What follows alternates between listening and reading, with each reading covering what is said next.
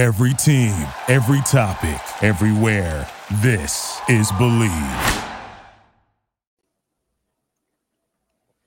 Welcome back to another episode of Let's Ride with Chris Harris Jr. I am Patrick Chiotti. I am, of course, joined by my magnificent co-host, Chris Harris Jr., former Denver Bronco, Super Bowl 50 champion. Chris, good to see you as always. How are you doing? Oh, I'm doing real good, man. Let's talk some ball, man. Well, Let's the get it going.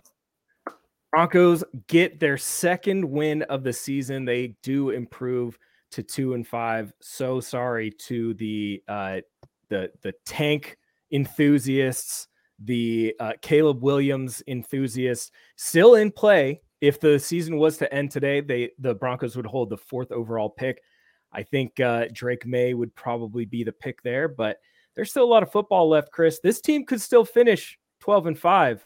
There's still hope. They just, they only have to win 10 more games in a row.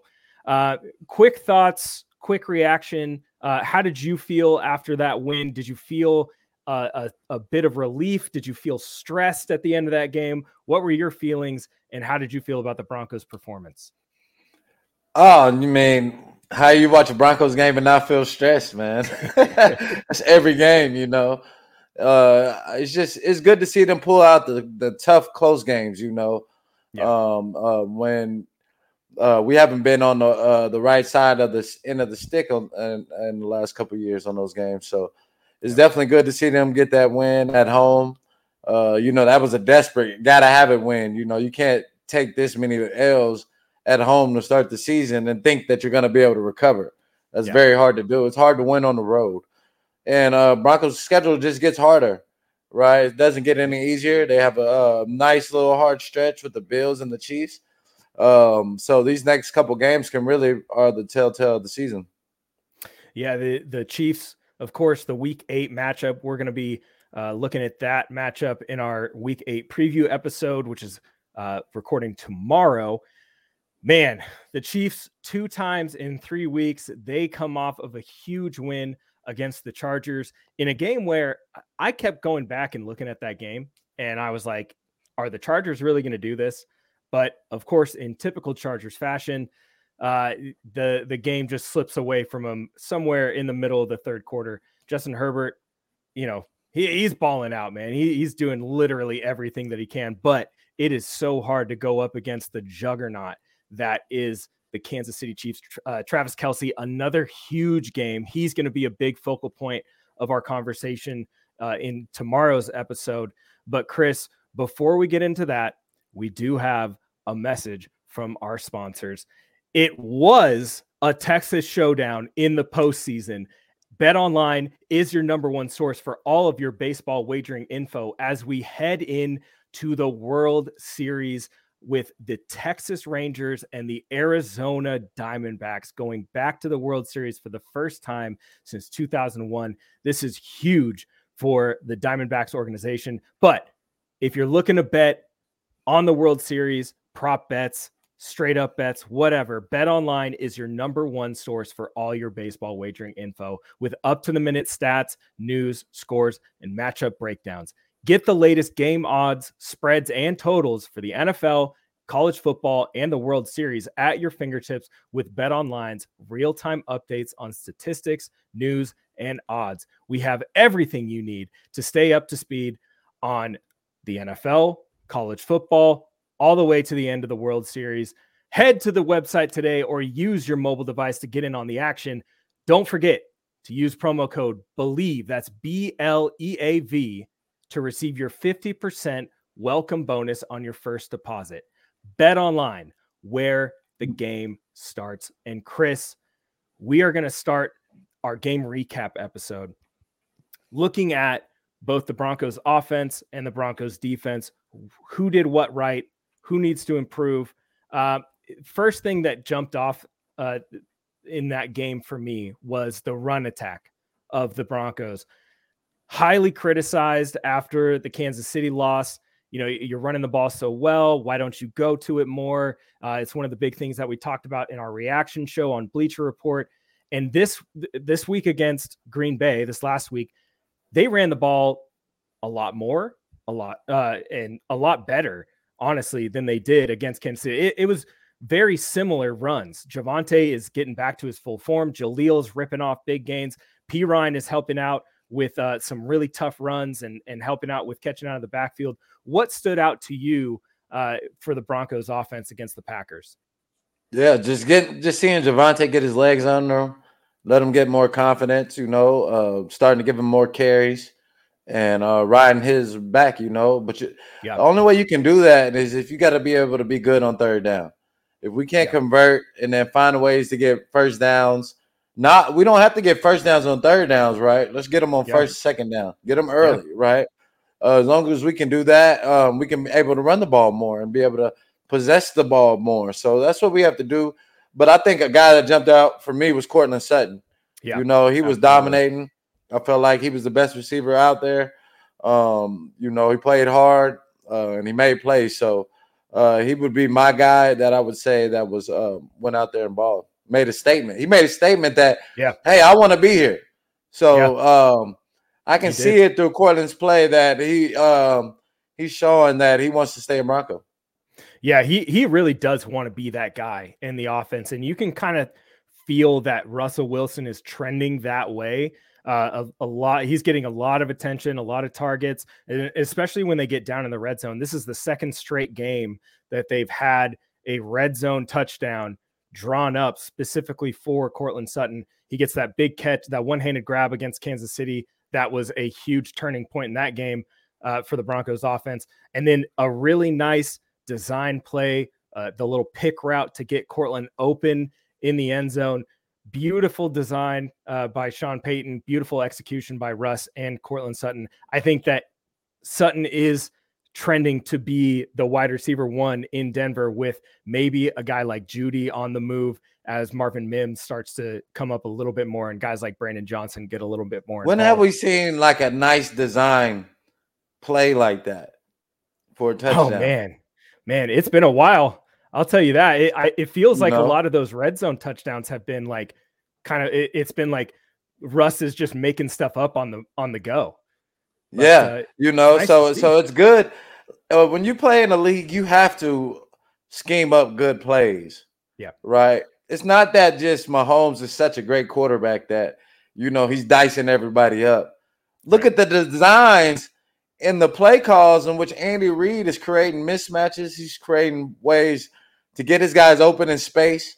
Yep. Right. He's creating ways to cause trouble, to cause confusion in the secondaries that they're facing.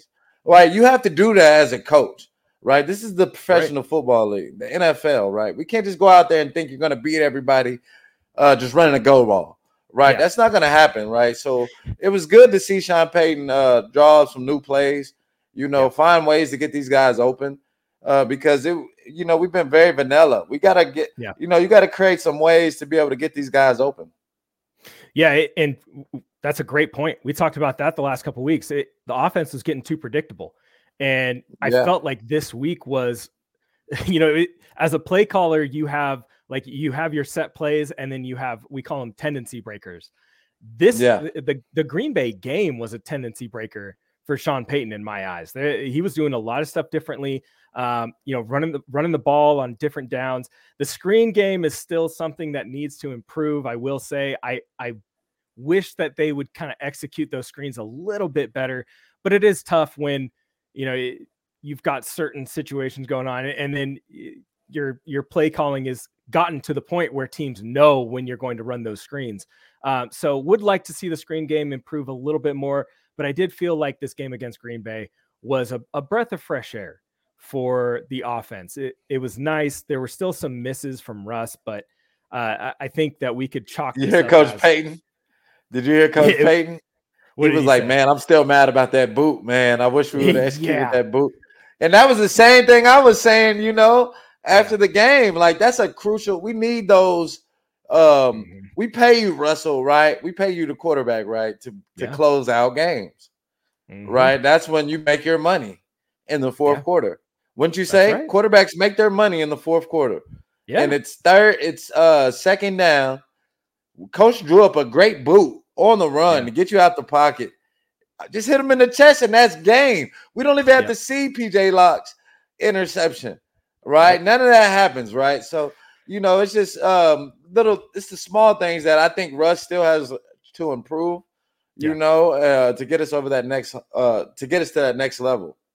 Yeah, and there was a situation, I believe they were down around the 10-yard line. It's goal to go, and they had a great concept drawn up. It's essentially levels with like a Y clear. It wasn't Y corner, but it was just like Y clear, right? So you've got trips to the left side. Cortland's out solo. They're showing man, and they actually had, I think it was Burton lined up kind of in a stack with Sutton, but they motioned him in to get that read. And so they're showing man, but the middle linebacker kind of shifted over to Cortland's side. So Court's running like a 7 or 8 yard in. The Y is just running a vertical stem to just try and clear out the linebacker and DB. Judy's got an in. Brandon Johnson's got an in. And Judy's right there under the linebacker. Wide open. Linebacker. The Mike sifted over to Cortland. You've got all this area. The DB giving him inside leverage. Russ hits the top of his drop, and what does he do? He gets out. He runs. And it's like, why? Yeah. Why? We got to talk about that too, man, because the tackles are struggling, right? But Russ doesn't help them all the time, right? No. He kind of makes it harder if you're really paying attention and you see how he escapes, right? Mm-hmm. He doesn't escape out and then come back in. Like Mahomes he'll act like he's running out and he'll come right back in the pocket, right? Yeah. You know what I mean? He knows how to move the guys in the pocket to, to be able to slow them down. And you don't see Russ's pocket presence. I would say it's not very good. What have we been saying the last couple of weeks? What have we been saying the last couple of weeks? He looks uncomfortable. Yeah. But is that, and I was looking over that specific play, and I kept looking at the tackles, right? I wanted to see, what happened with the pocket. Was it messy? Was it clean? So Bowles had his guy perfectly fine. Bowles, Powers, Cush, Miners, all taken care of. McGlinchey has his guy. He does get pushed back a little bit, but he's got enough of an anchor to where he still has room. Russ still has room to step up into the pocket and make that throw. And as soon as he gets to the back of his drop, McGlinchey gets pushed. And I think that was him. I think that was Russ seeing, oh no, there's an orange jersey right here. I gotta get out. But in reality, it's like, no, you're fine. Just step up into the pocket and make that throw. It's that mental side of how comfortable am I? Am I about to get hit because my right tackle's been getting pushed to his ass the last 6 games? Probably. But, you still have to trust yourself. And a lot of those big quarterbacks, Mahomes, Burrow, those they're guys making that throw. They stand in the pocket and they make that throw. They'll step up. Yeah. And Russ just does not look comfortable enough to do that right now.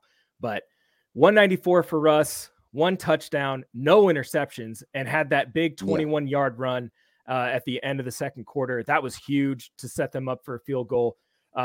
Let's go over winners and losers, Chris. And we did this after the game. Our first winner of this game was Javonte Williams because he had such a big game. 18 total touches for him. I know your goal was 20. Talk a little bit more about Javonte's performance and why you consider him to be a winner in this game. Well, I mean, it just seems like he only gets positive yards, right? You don't see this guy get a lot of negative yards, or if he does, he can make one. If it's one guy that, gets through the hole, he can usually make that guy miss and try to get more positive. So I'm starting to see him get more healthy, get that bounce in his legs, and, that little spring you start to see. And that's good to see, and he's a break tackler. He's a guy that makes guys miss. He breaks tackles. He's hard to bring down. And that's part of his game, right? That's part of his game. So it's good to start to see him get that confidence. And he would have more touches, right? If he was able to, close the game out right. And maybe he has 100 yards total, receiving and rushing. So that should be his goal every week to get 100 yards receiving and rushing. and I think he's capable of doing that.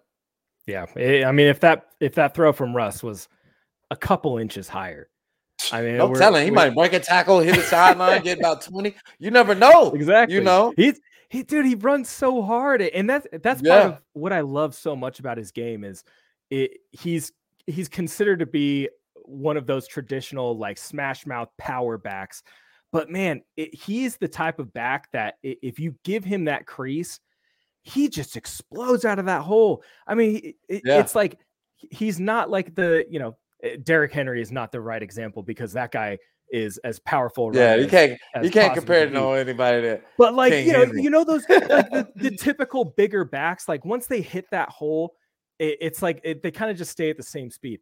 Javonte, just once he gets out into the open field, he puts that foot in the dirt and he is gone. And it's so nice to see that he's back. He's trusting his legs more. And in pass pro, his contribution cannot be understated there. Let's go over to our second winner. I kind of had this one. Baron Browning back. Baron Browning back. Jonathan Cooper had a good game. Nick Bonito had a good game. That defensive front, let's just call it the pass rush. They had a fantastic game. The run defense, still not that great. But what did you see from those guys up front that made you feel a little bit better going into this second matchup with the Chiefs? Oh, man, we just added. Now we have some more depth, being able to add Baron back. And you can see his speed. He brings a different type of speed.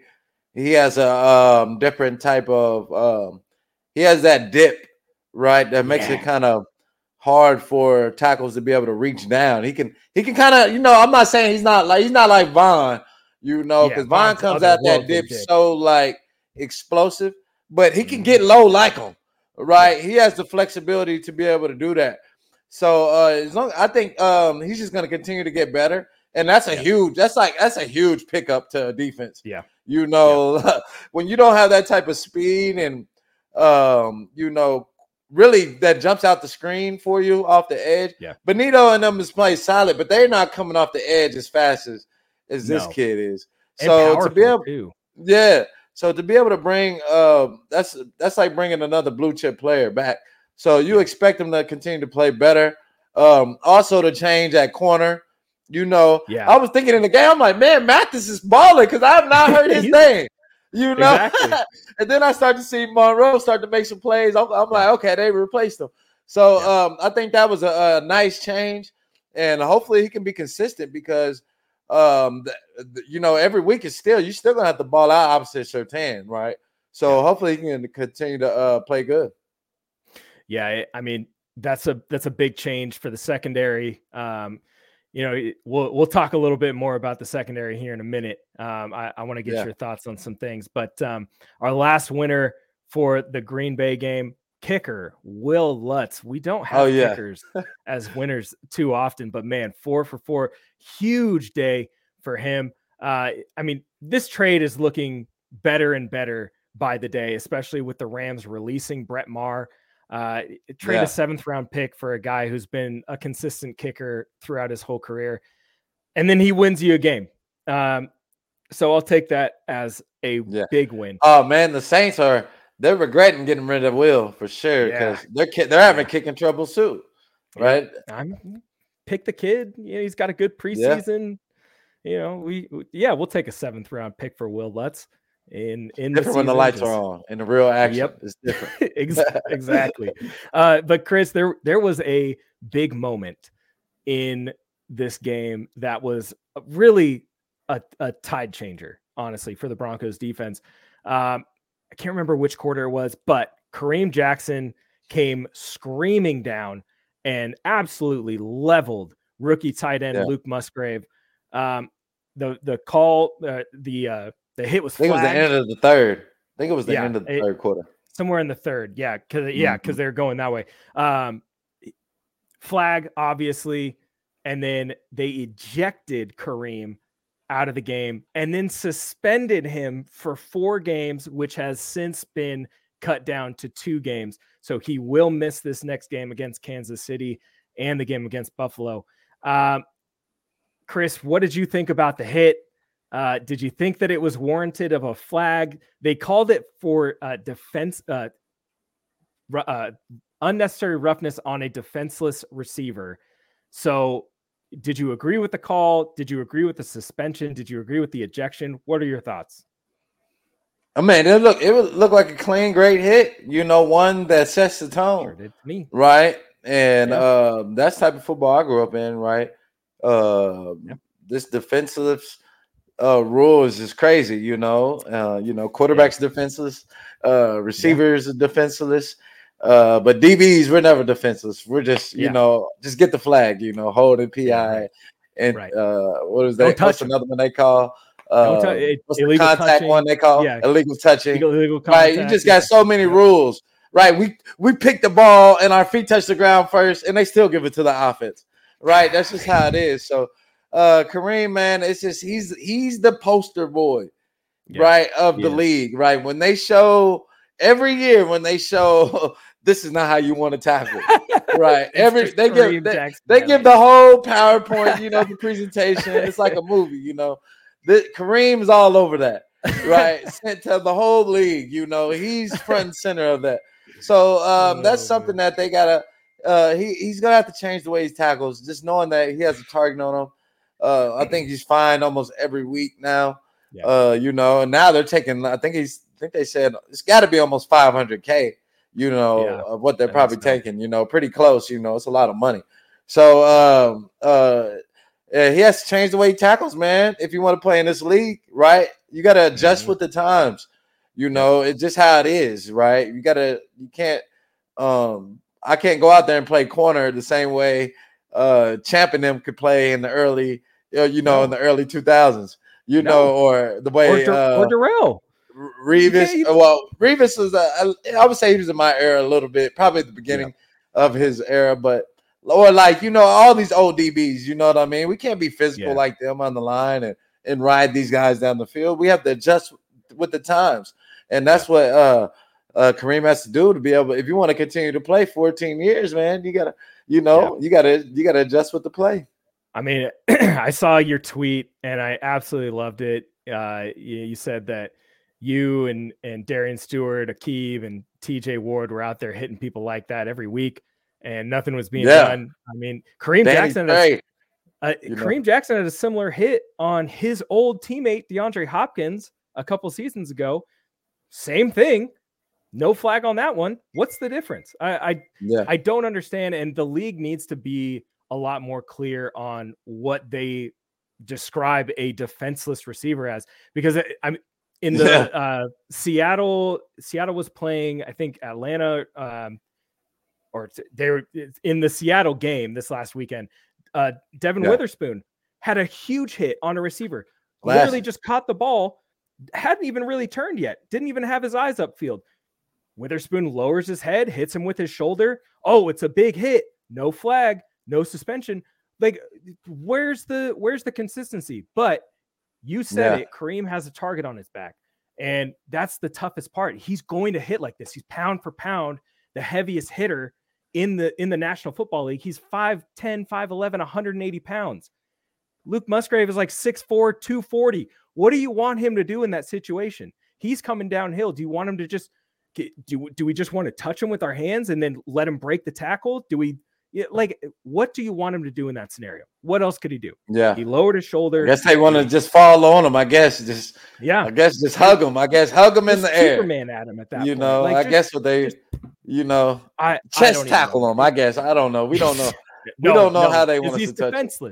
He's defenseless. That's 15. Chris, moving on. There was a question. We're talking about changing of defensive plays and stuff like that. And I wanted to get your thoughts on this. Nick Kendall, good friend, asked me a question. We were talking this morning about Iowa DB Cooper DeJean.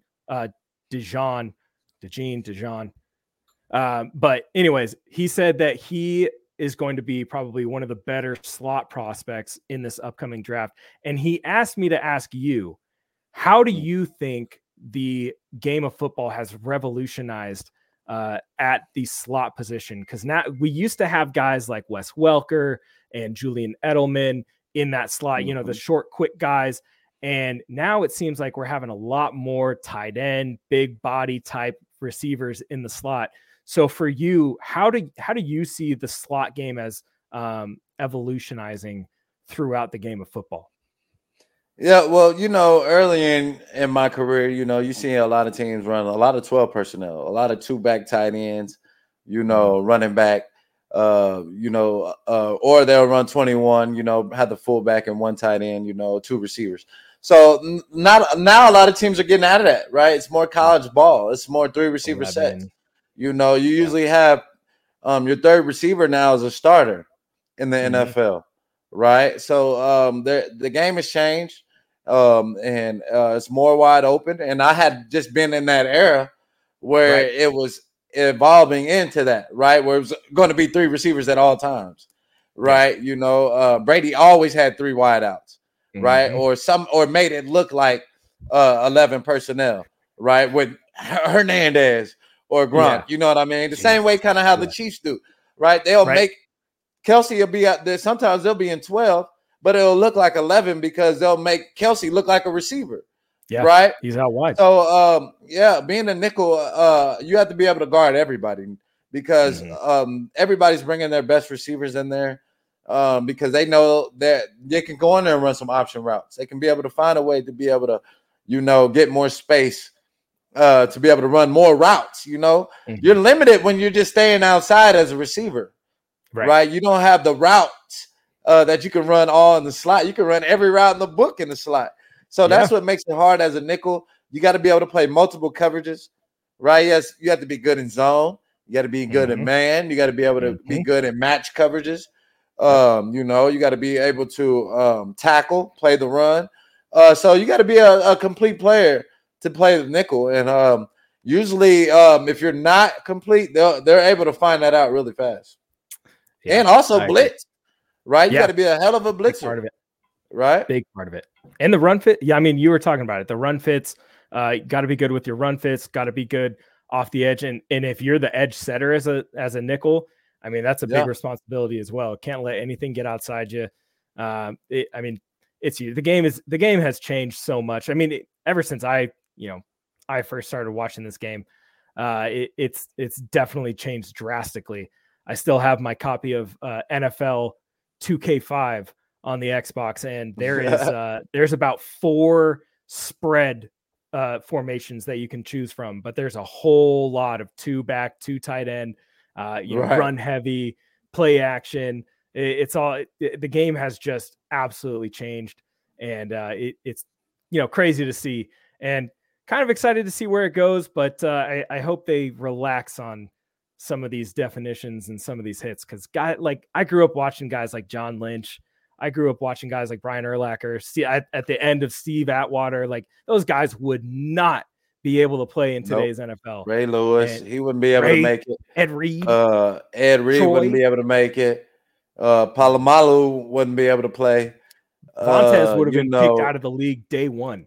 They would that whole generation before I came in the league, those guys, I came in with some dogs, right? Yeah. I was lucky to find they come in at the end of the era of the Dawkins, the Ray Lewis, Ed, Troy, James Harrison, Woodley.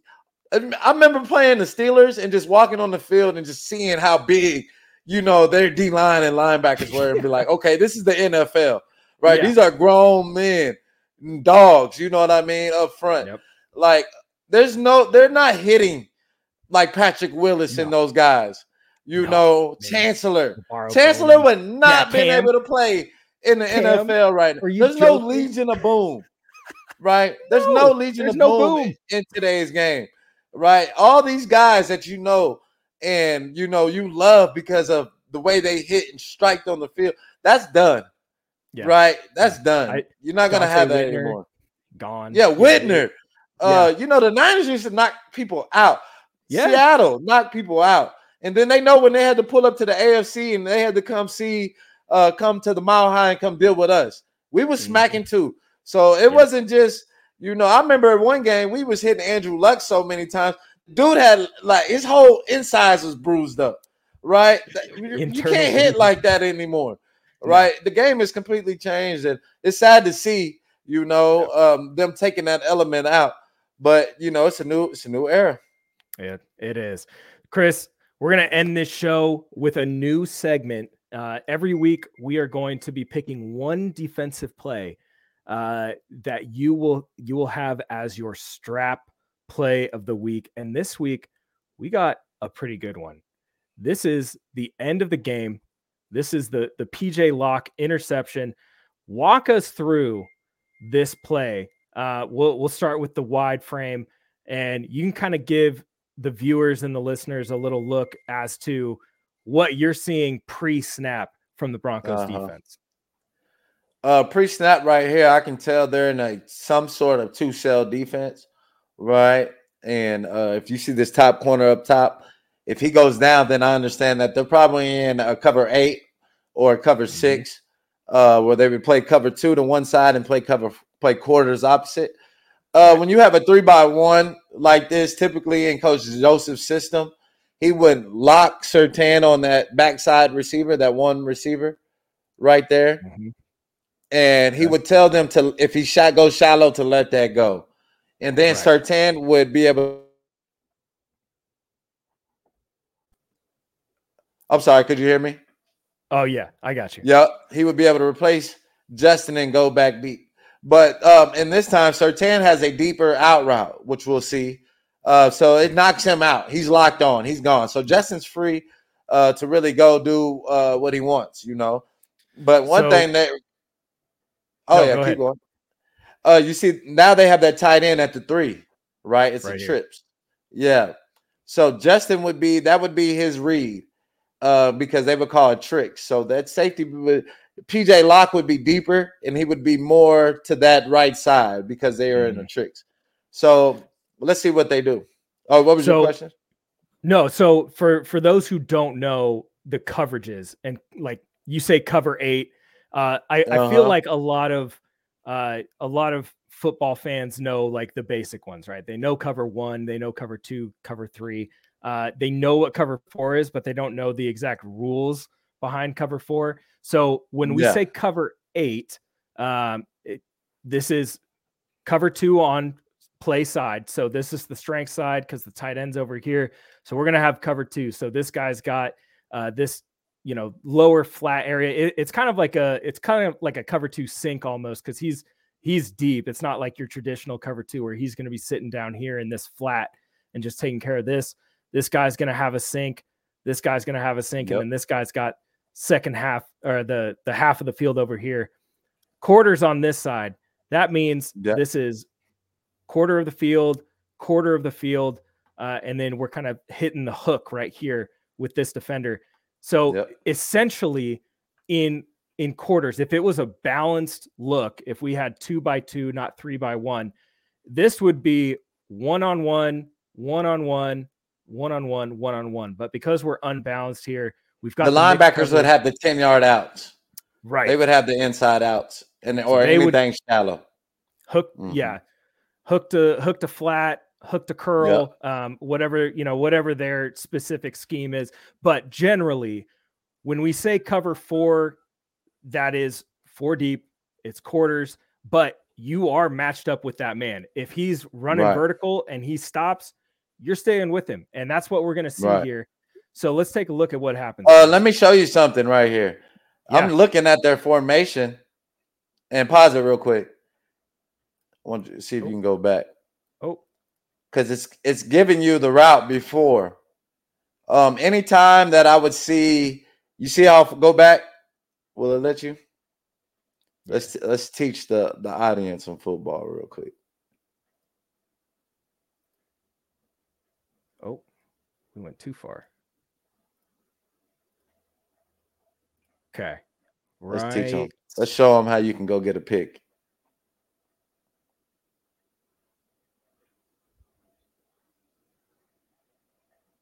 Oh, he acting like he's hurt. Okay, right here. Yeah, you see the Packers? We would call this formation a flood. Okay. Right? So they have 4 on one side. So this backside backer would take the first thing that would come back to him. Mm-hmm. So the nickel or the middle backer would pass anything that crossed his face. The first one he has to let go, pass it off. Right, he had to pass that off. But do you see the top receiver up there? Right here. How he's off the ball? Yep. That's dagger all day. Whenever you see that formation in the league, you see that one all the way back and the number 2 on the ball. He's just clearing out. We call that running for the love of the game. Vertical. And he's clearing it out for this dagger right here. So if he's in cover 4, he's looking for the dagger. But since they're playing cover 2 to that side, the nickel's dropping straight back. Love knows he can't throw that. So he has to force it up to the backside. And he doesn't want to take the number 1 receiver to the bottom because Surtain's locked up on a one-on-one over here. And he doesn't like that matchup. So this is a great call by Coach Joseph. And that's how you go get a pick right there, audience, right there. So PJ Locke, for those who couldn't see the wide view, PJ Locke is right here.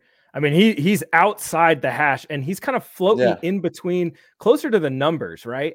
So he sees Love start to wind up and he just starts dashing over because he knows we've got vertical coming. So they're taught to be able to cover when you're playing a half like that, right? You should supposed to be able to cover from that numbers to that numbers in the league. If you can't do that in the league, then it's hard for you to be a Pro Bowler or all pro, right? You see how he covered the numbers? Just a beautiful. And let's show them where the dagger is, because this is an interesting way to run dagger. They kind of run it with this Y sit in the middle of the field. He's going to angle in, and here's the dagger right here. It's late, and he doesn't really cross over. They're trying to get it more vertical. It almost looks like double post, from one. But man, what a play by PJ Locke to just. That was an excellent play. That's a Pro Bowl play. So much ground. Right? They expect Pro Bowlers to get from numbers to numbers as a safety. So if you not a lot of guys can make that play. So that was a great play by him. Let's look at the tight really quick. So we've got Allen on the nose, Barron's out here, Cooper inside, and Benito. This is a fun look. Wish they would have gotten off of that block a little bit better. Benito's got to stay outside there. Barron's got to take a little bit more of an outside, but man, what a play by PJ Locke. It was a great play. Incredible. That is the strap play of the week, and that is actually going to do it for this episode of Let's Ride with Chris Harris Jr. Our next episode, tomorrow's episode, this is going to be a banger. We've got our Week 8 preview, Kansas City game, second time in 3 weeks, but we have former Denver Bronco Eric Decker, your former teammate, joining the show to come talk about playing with the Broncos, life after the Broncos, life after football, life as a dad, a husband. He's got a bunch of information for us. So that is going to do it for this episode. Make sure that you follow us on Twitter at Chris Harris Jr., at Patrick Coyote, at Believe Network. Make sure you follow us on YouTube. Let's Ride with Chris Harris Jr. And make sure that you subscribe to this podcast on whatever podcast platform you're listening to us on. Until next time, Broncos country, let's ride. Thank you for listening to Believe. You can show support to your host by subscribing to the show and giving us a 5-star rating on your preferred platform. Check us out at Believe.com and search for BLEAV on YouTube.